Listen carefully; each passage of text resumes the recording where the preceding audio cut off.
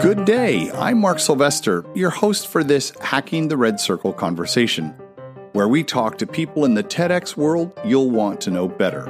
The show is designed to learn what it takes to produce, organize, promote, and create a world-class event. If you're an experienced organizer, you'll get some great tips. Veteran organizers share lessons they've learned so that first-timers can avoid common missteps. There are hundreds of amazing people in the TEDx universe, and we talk to a lot of them. If this is your first time to the show, welcome. We produce Hacking the Red Circle every week. You'll want to subscribe so you don't miss any upcoming episodes. Now, on with the show. Hey everybody, today I have been looking forward to this conversation. I would like you to meet Steve Gargiulo, who is now he has been at Johnson & Johnson, but formerly you studied at PSU, Penn State, and we had Herbert on the show. Steve, welcome to the show. Excited to be here. You're one of the rock stars in the TEDx world. I think when you talk to the new kids, and they look to the people who they look to for advice, you're clearly one of those people. And I want to talk to you today about what you've done at J&J and just a little bit about I really would like to know, how did you get started with TED in the first place? I mean, what was your origin story like? Yeah. So, and again, thank you for having me here. Excited to be here. So, I remember watching TED Talks probably soon after they went online. So 2007, 2008 timeframe.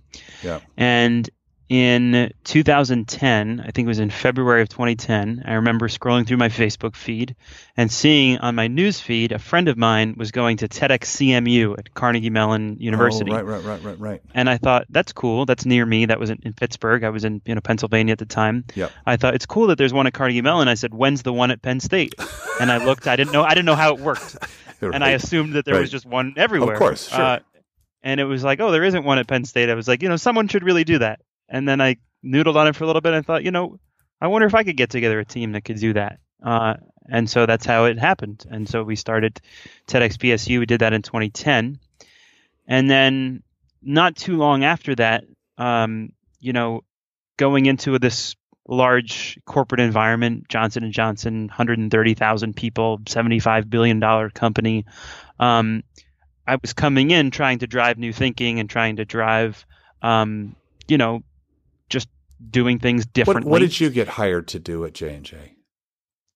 So when I joined, it was actually to focus on distribution of our consumer products in emerging markets. Okay. So I had experience in school. My degree is in humanitarian engineering and social entrepreneurship, and I spent time in Kenya and in India and in Morocco, and it was kind of based on that experience, was thinking about how do we think differently about getting our consumer products into sub-Saharan Africa, Middle East, Eastern Europe. And, so selfishly, I wanted to advance new ideas and new ways of doing things and quickly learn that was not necessarily easy. Right. And so hearkening on my previous TEDx experience, thought, I wonder what that could look like in a corporate environment. And so which hadn't been done.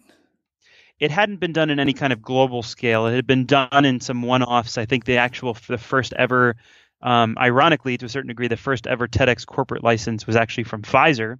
There's a guy called Chris Poss who did an event I've met Chris. At Pfizer. Yeah. But the funny thing is after a couple of events, someone in Pfizer's internal licensing or HR or legal team or something said, "Who are you to have signed this licensing agreement? You can't co-brand," and they shut down the whole thing. Oh no. Which I think is a risk many people face trying to do this kind of thing. Fortunately, 5 years into TEDx J&J, that problem has never occurred. But yeah, it had been done in kind of small things, which I didn't even really know at that time. But I thought, why not try to start this kind of TEDx thing in a corporate environment? And so no permission, no money, no whatever, just signed up for a license because why not? Brought together 60 people at a bar after hours, couple speakers, made a little makeshift website, put the talks up kind of on our internal intranet. And then I started getting phone calls, and obviously like good reviews from that event and whatever. Sure. but also started getting phone calls, like a team in Singapore, a J&J team. They're like, hey, this is cool. Can we do this here? And it's like, sure. And so talk to them, team in Switzerland, team in the UK, team in Canada, team in Brazil. And pretty quickly it became clear that we were starting to assemble really a community of the change makers within Johnson & Johnson, and the people who wanted to challenge the status quo, think differently, talk about new ideas, talk about our future.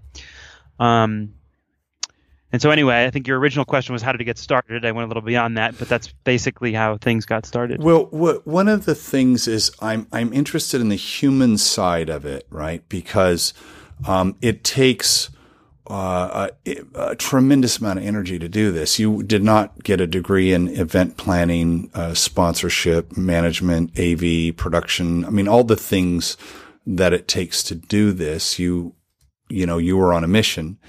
And yet you have gone on, tell the audience now where you are 5 years later. I mean, from doing it as a bar, in a bar for 60 people, where are you now 5 years later? I mean, I think, just a quick aside, I think the beauty of the TEDx community is that, like, no TEDx organizers are professional event planners or speaker coaches, or in many cases, right, it's things we've learned and that's kind of what makes the magic happen, which I love. Right. And then it's bringing together people you figure it out. But yeah, at this point now, kind of 5 years into having done TEDx J&J as this side thing, 2 years into that, I got called into the head of HR's office, and I wasn't sure what was about to happen. And they kind of like, what are you doing? What's happening here? What are these events? Whatever. What's this TED thing? Yeah. Are you're Ted? You're Steve? What's going on here? I'm sure a lot of us get that, right? Right. And 30 minutes into the meeting, he offered me a job to join our talent development organization and lead this and work on driving a culture of innovation for J&J, built on the back of this community that we had assembled, which at that time was about 4,000 people, and now 3 years later is about 23,000 people across J&J. And of course, we have an engagement index where, of those 23,000, there's maybe 4,000 that are highly super engaged, that kind of stuff. But yeah, so now TEDx J&J is one program out of this Office of Creative Engagement that's focused on driving a culture of innovation through expanding creative confidence and creative capacity, unburying and amplifying ideas, building capability, developing change makers. So a lot of different development programs, training programs, different kinds of things that we do that's all focused on, from a grassroots perspective, really advancing culture change.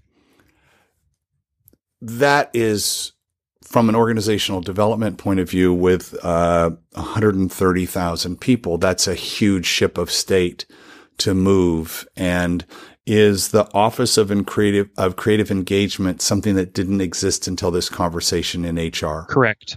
Great. And do you run that? Yes. And so, I mean, just think about that, listener. Here's a guy who goes to school, says there's a need, fills the need. Your first job is J&J, right out of school. You then, 2 years later, is running a department. How big is that division? I mean, staff-wise, it's like 5, but obviously we have the community of 23,000 people. There you go. Exactly. Right. So there's an idea we're spreading that has, the idea is, how can we, what is that idea? How do we engage the bright minds in this company to be able to filter ideas? I mean, you rattled that off when you gave the mission statement for the Office of Creative Engagement really quickly. But what's the idea we're spreading there?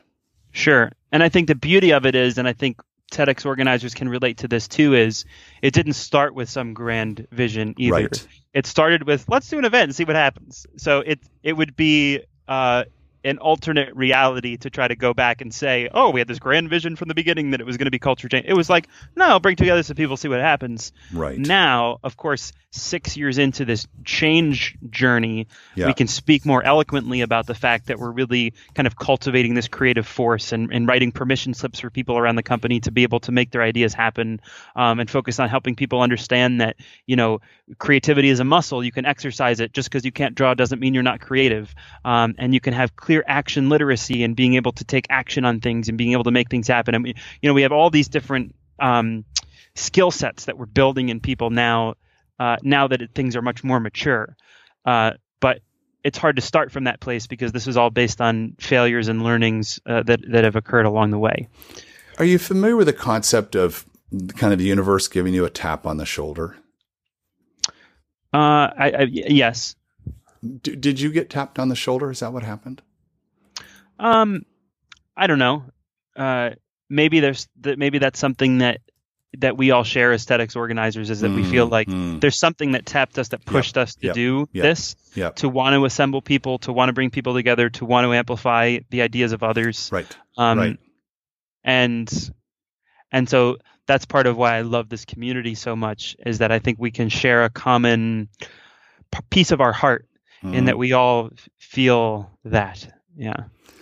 The joy that one gets from helping someone get onto the red circle and then launch that idea out into the universe, and all of the support system around that has to, all the things that have to work correctly for that to happen.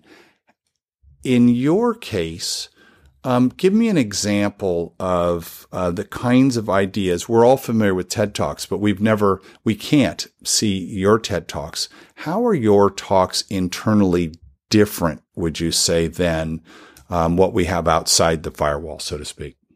Yeah. Well, I will say, so from like a TEDx PSU perspective, right? When we first did TEDx PSU, I thought, oh, cool way to bring people together, have some whatever. Yeah.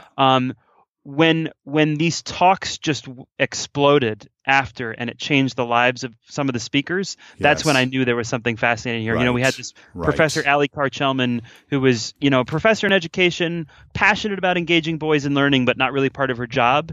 Based on her talk going on TED.com and getting millions of views, she was invited to be on this White House Council for Boys to Men. She's on NBC, NPR, changed her life. Sam Richards had this race relations project, elevated him to creating a whole center at the university called World in Conversation, where he's now connecting students in Iran with students in Israel and all these kinds of amazing things. That is when, for me, it was probably a year after our TEDx that I realized, holy guacamole on this, right? Yeah. And so then having that insight already coming into J&J, it was a matter of, that's what I want to create for people here. Is that what I want to do is find the voices that don't have the platform typically, that don't have the opportunity to really be amplified, not the senior leaders who can send an email to anybody whenever they want, but who's the woman working in a basement in one of our R&D facilities who has something interesting that she hasn't been able to share or hasn't had the ability to put out there. And I'll give you an example of that. One of the drugs in our pharmaceutical business is called ketamine. It's a drug for depression patients. And she was working on a version of that that's based on, for basically a nasal version of that. And while working on that, she's a brilliant mind. TEDster herself, her name's Magda Chennai. She's been to TED Global and TED Active. Some of you listeners may know her. She was thinking, gosh, if we really want to tackle this problem of depression and mental health, the bigger why here is the way we diagnose depression needs to change. And this MADRS scale hasn't changed in decades. And she said, I think that through video gameplay, there could actually be some exciting ways to diagnose depression. Oh. And so she starts trying to talk to some people in the company about hey, I have this idea. How do you think they look at her on that? You're crazy. We're not a video game company. Right. That's not your job. Keep doing your thing, whatever. You're kind of a wackadoo over there. Go back in your box. But by giving her the red carpet, right, by elevating her idea to say this is something that's now credible, and she's on a stage in front of people.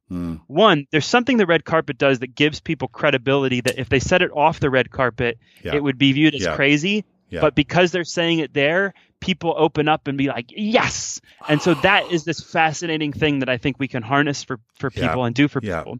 But what was so great about her story is then 10x that of, as opposed to just using that exposure to say, great, I'm now a celebrity in the company. People like me. People send me emails, whatever.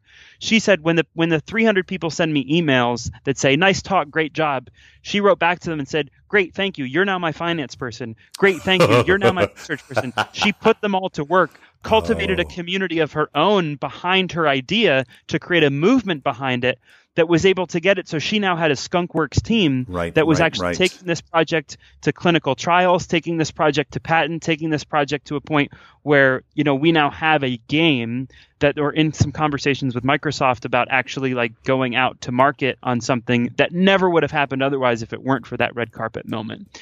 And so that's an example of the kinds of things that we try to accomplish. And who doesn't want to do that? Right.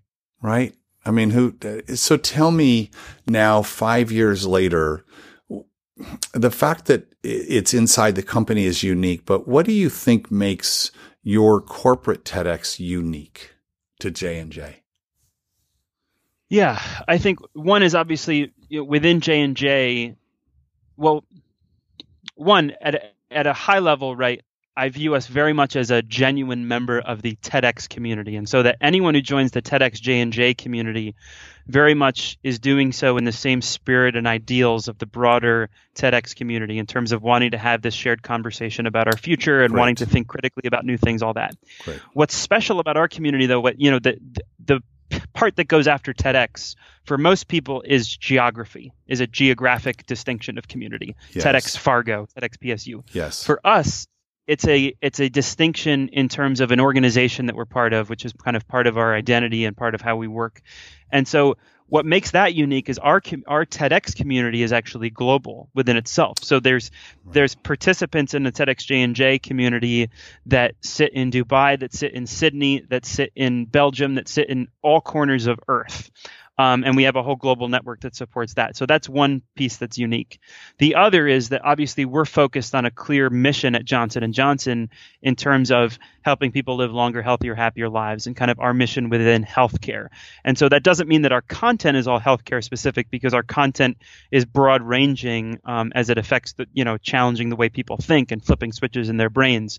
But ultimately, everyone who convenes as part of TEDx J&J does have this internal focus and internal mission towards thinking, we want to help patients and we want to help people live longer, healthier, happier lives. So that's probably some of the things that make us more unique versus a totally diverse, group that convenes at many other TEDx's. How I think you told me off air that every week there's a TEDx J&J somewhere. Correct. On the planet. Correct. Wow. That's a lot. And that's to get to those 23,000 people.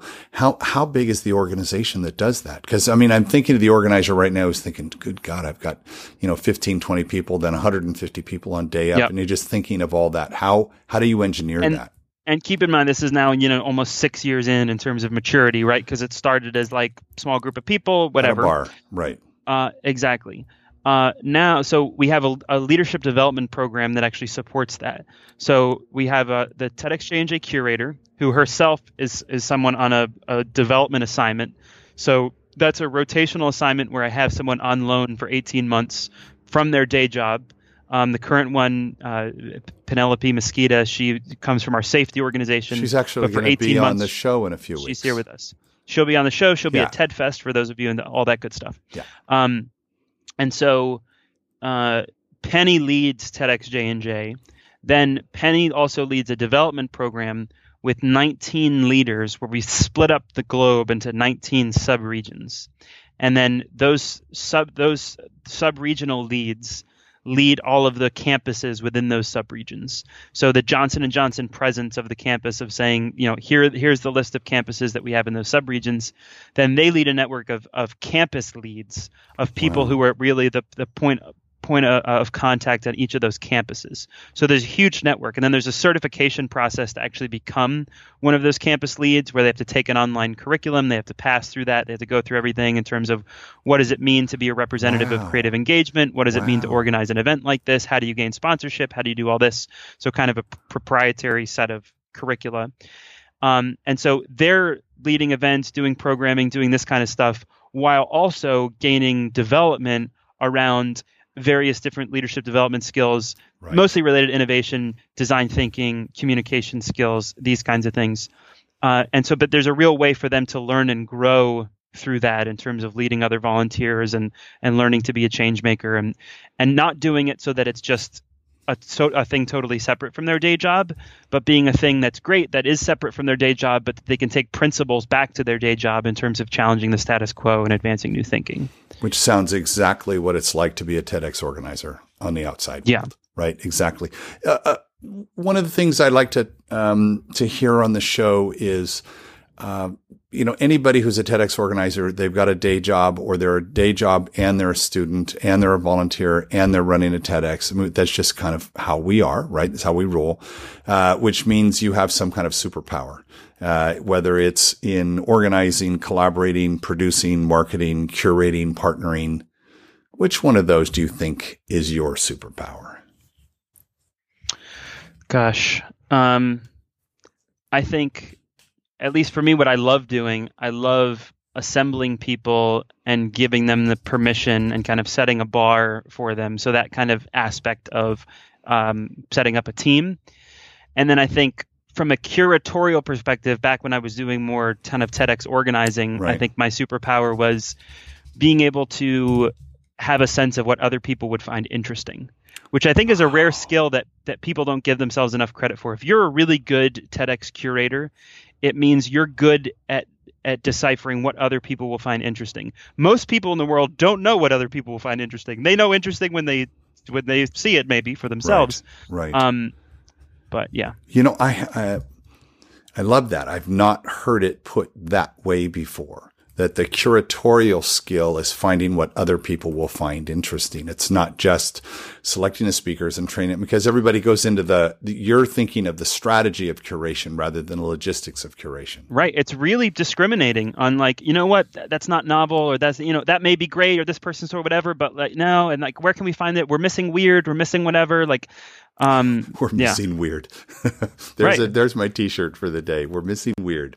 No, that's a conversation, and it should be in any good curatorial conversation. Do we have enough weird? Do we have enough? What's the emotional journey? Do we have enough? We have enough science. We have enough whatever. And you try to poke those holes to put together the kind of diverse experience that you want for all of your participants. Is the training process okay? So that's all new in the last 3 years. Have you codified this curatorial concept that you just talked about? Yes, not in maybe as great a deal as we would want to, but we do talk about what does it mean in terms of experience design, what does it mean in terms of speaker selection, some of these kinds of principles. Right. Some of it's a language thing, right? We're very intentional about everyone's a participant, not an attendee, because those means people show up in a different way, right? And just those little kinds of triggers, I think, are really important.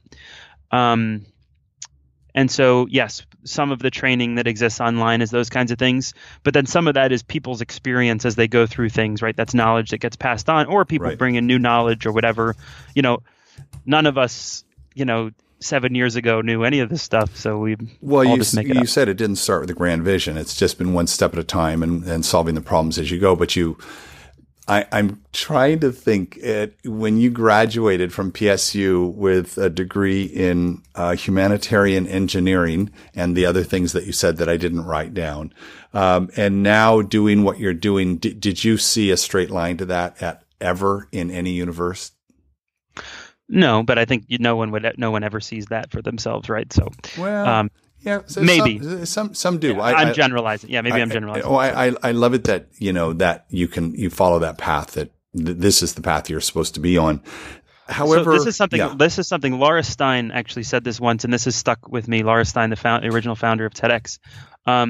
Someone was asking her somewhere about the strategy for TEDx and kind of the long-term plan and the 5-year roadmap and those kinds of things, and she said, "Yeah, we have some of those things in place," but she said, I'm much more of a compass leader, in that I'm going to follow my compass, and what feels right at any given moment, I'm going to do that. And I talked when I have coaching conversations, or when people ask me this question about, for me personally, what's my 5-year plan, what's whatever, these kinds of things, I come back to that. It's that, to me, it's more about my compass, and if my compass is calibrated correctly, I'm going to follow that. Yeah. And that, who knows where that'll take you. I as an improver, it's all about following that, right? You follow the energy. What's been the biggest surprise for you in this? I mean, one is probably just a surprise of how much of my life this has become. It takes up a lot of time, but I think it would be diminutive to say it's just about the fact that, it takes up time. What I mean by that it's become so much of my life is that also it's so much of my social network. It's so much of my my friendships, that even maybe the news I consume, the things that I get, like, as you know, when you become a TEDx organizer, you automatically get like 2,000 friends on Facebook. Some of them you don't even know who they are. I know. It just happens. And so your Facebook feed now has some Russian and some Cyrillic, and so all kinds of different things. And that's a really cool thing. Yeah, like, it is. So that may be the biggest. And I think maybe the other is, and this is, we've circled around this point, but this idea that we at some point went from being event organizers to community instigators. And that's a pivotal, important distinction, in that if we just view ourselves as event planners, that's great, and we can put together these great events. But really, what most of us have done is, at some degree of maturity, is you've started to really instigate a community. And that's a very powerful position to be in, that wields a lot of power, which is a good thing and also a very nerve-wracking thing, right? But I think that's an important distinction. The care and feeding of that community is really important. I was lucky enough in 2003 to build the first community for TED when Chris had bought the conference, and got me really thinking about community in a way that I had never had before. And so it was one of those, I was not in the community business, but when you get around TED and you get around these people, you want to be around that community. Right. I mean, it's absolutely where you want to be, right? And in 2017, we're all in the community business, whether we want to be or not. And so it's important to think about, do you want to be someone who is a passive participant in the variety of different communities in which we exist every day, or do you want to be someone who's a driver and a leader of a thriving community? Because that's important. And a community is not just a distribution list, right? A community is a group of people who've assembled around a common interest, who are headed in some kind of strategic direction. Exactly. And that's the value in what we can do as TEDx organizers, is provide some strategic direction to a really diverse, cool, badass group of people. And that's just a great thing to collect over the course of your life, is badass, great people. There's a great book you might want to look at. It's called The New Community Rules. It's very good. What has been the biggest challenge for you in doing this? I mean, you've gone from zero to something amazing in 5 years, but what's the big challenge in that? The big dragon you've had to slay? I think a lot of us probably at this level of, 5-6 years in, succession management, right? Right. That's probably just one of the biggest things, because it's really difficult. Nate Mook and I were having a conversation a couple weeks ago. He said, name 2 events in the U.S., 2 big events in the U.S., other than university events, that have gone through successful leadership transitions. And it's actually really hard. Like, I think San Diego has, to a certain degree, with Jack and others, but like a lot of big TEDx events that were around early on, in TEDx East, TEDx Midwest, TEDx, like a lot of these big ones haven't continued beyond us being able to pass the baton. Right. In TEDx in the Europe, TEDx Amsterdam has done this really tremendously well. But succession management continues to be a big challenge. And I think it's interesting, because the people who are good at running a TEDx event and instigating this community are self-starter people, and who kind of want to walk their own dog and don't want to go walk someone else's dog. And so getting someone else to walk your dog is pretty hard, because the person who would be really good at it would rather just walk their own dog. So that's a hard thing. Oh gosh. And I think of herding cats in the same way. Who gave me a really good answer on that, that supports what you're saying, was Herbert at PSU, where he talks about, the current team has to recruit, hire, and train the new team. And there's a transfer of knowledge. And so I'm thinking about that a lot in terms of that question and figuring out, how do we do that? How do we pay attention to that? But it's that beyond an event organizing team. Yes. It's that with a long-term community strategy and that's hard with handoff. And I'm thinking of myself, TEDx Santa Barbara, in the conversations, because we were TEDx American Riviera, and you can't brand under that kind of name anymore. So we had to come back as TEDx Santa Barbara. And I said, here's a chance to rebrand, new team. Let's rethink this. And then said, listen, we're doing this. Everybody that's involved, this is for a long haul. We're building a long-term brand for the community. So the community is proud that there's a TEDx here, that it's a destination TEDx, right? People are going to come here to visit. And so you're thinking long-term, but I'm already thinking about how do I replace myself, right? So it's that succession plan. And that's the interesting thing too, right, about creating these community brands is the TEDx brand the brand you lead with, or is there something else? Because like what we have gone to in creative engagement at J&J, right, is that TEDx J&J is one thing in this broader creative engagement, or like what John has done at TEDx Beacon Street, right, is TEDx Beacon Street is kind of one piece of this ideas in action. I think what Sarge has done in Baltimore, TEDx Baltimore, is one piece of this broader collision. So there's different ways to think about doing this, and it's hard, but we got the right people thinking about it. What advice would you give to the person who's listening right now who found this podcast because they're considering doing a TEDx? What advice would you give that person?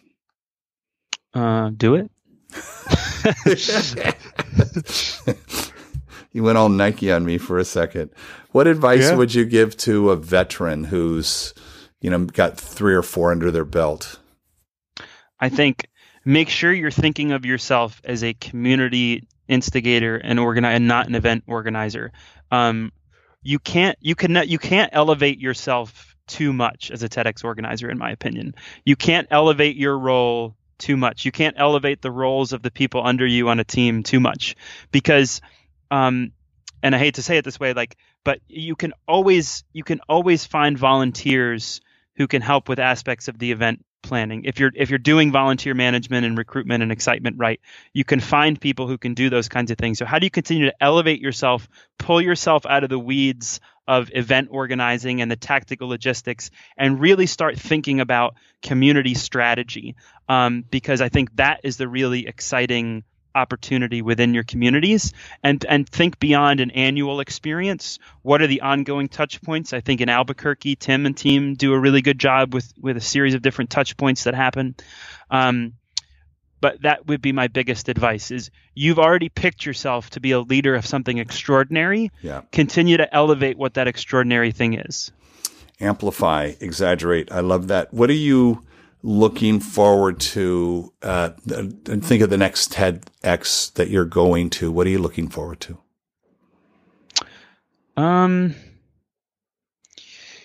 Always just looking forward to learning something new, meeting new people. I think the next TEDx event that I will go to will be TEDx Carthage in Tunisia, which is a great event. I've had the opportunity to be there before.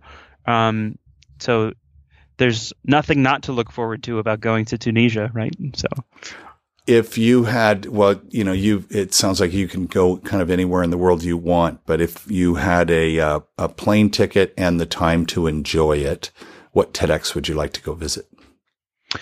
Amy Robinson and I have had the goal to do the first TEDx on the moon, so that would be my response. It's not the right plane ticket. That's not the vehicle to get there, but at some point, we're going to make that happen. So we have to go get Sir Richard to help us here, or we'll get Jeff Bezos, who's a longtime TEDster, to get on board for this. Why not? And I say we would be willing to, if the moon is too much of a challenge, I'm totally willing to do one on an asteroid or in the International Space Station or in some other far distant place. We'll get NASA on this, right? We got to do a TEDx in space. So we could abstract it, say TEDx in space. Correct. I love that. The show's called Hacking the Red Circle, and it's about kind of breaking the code and figuring out how to do it, and how do you MacGyver this event? What's your best hack in 6 or 7 words?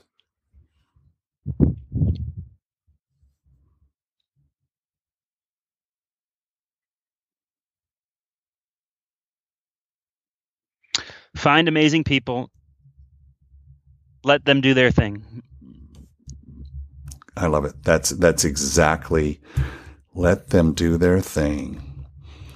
I'm so fortunate to have started the show because the kind of conversations I have with guys like you, people who've been there, done that, and then the ones who I talked to, TEDx Fond du Lac, a couple of days ago, and her event's in August, and she's kind of freaking out, but she's all in, right?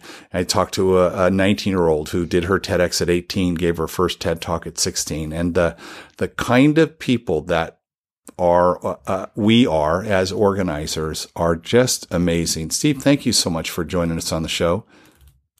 Can't wait to listen to the other 25 episodes here that are launching.